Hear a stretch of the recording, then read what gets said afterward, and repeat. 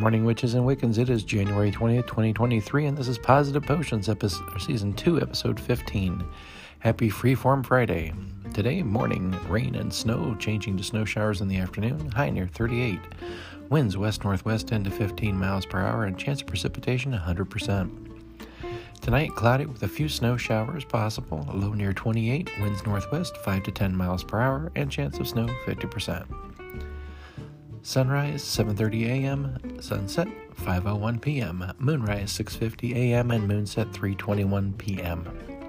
Speaking of moon, we're in that waning crescent phase with 3% of the moon being visible.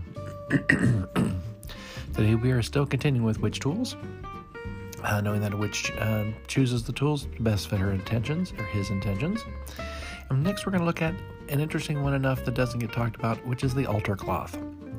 Altar cloths are used, of course, to cover the working magical space. Can have various colors and symbolism depending upon the ritual and season. Altar cloth can also be in a form of a blanket and placed on the ground while performing rituals outdoors. And today's quote is from Isaac Bashevis Singer. "There will be no justice as long as man will stand with a knife or with a gun and destroy those who are weaker than he is." And so from Sam and I, we wish each and every one of you a wonderful and magical day. Stay safe, warm, and dry out there, folks. And thank you for listening. We'll be back on Monday. Have a great day.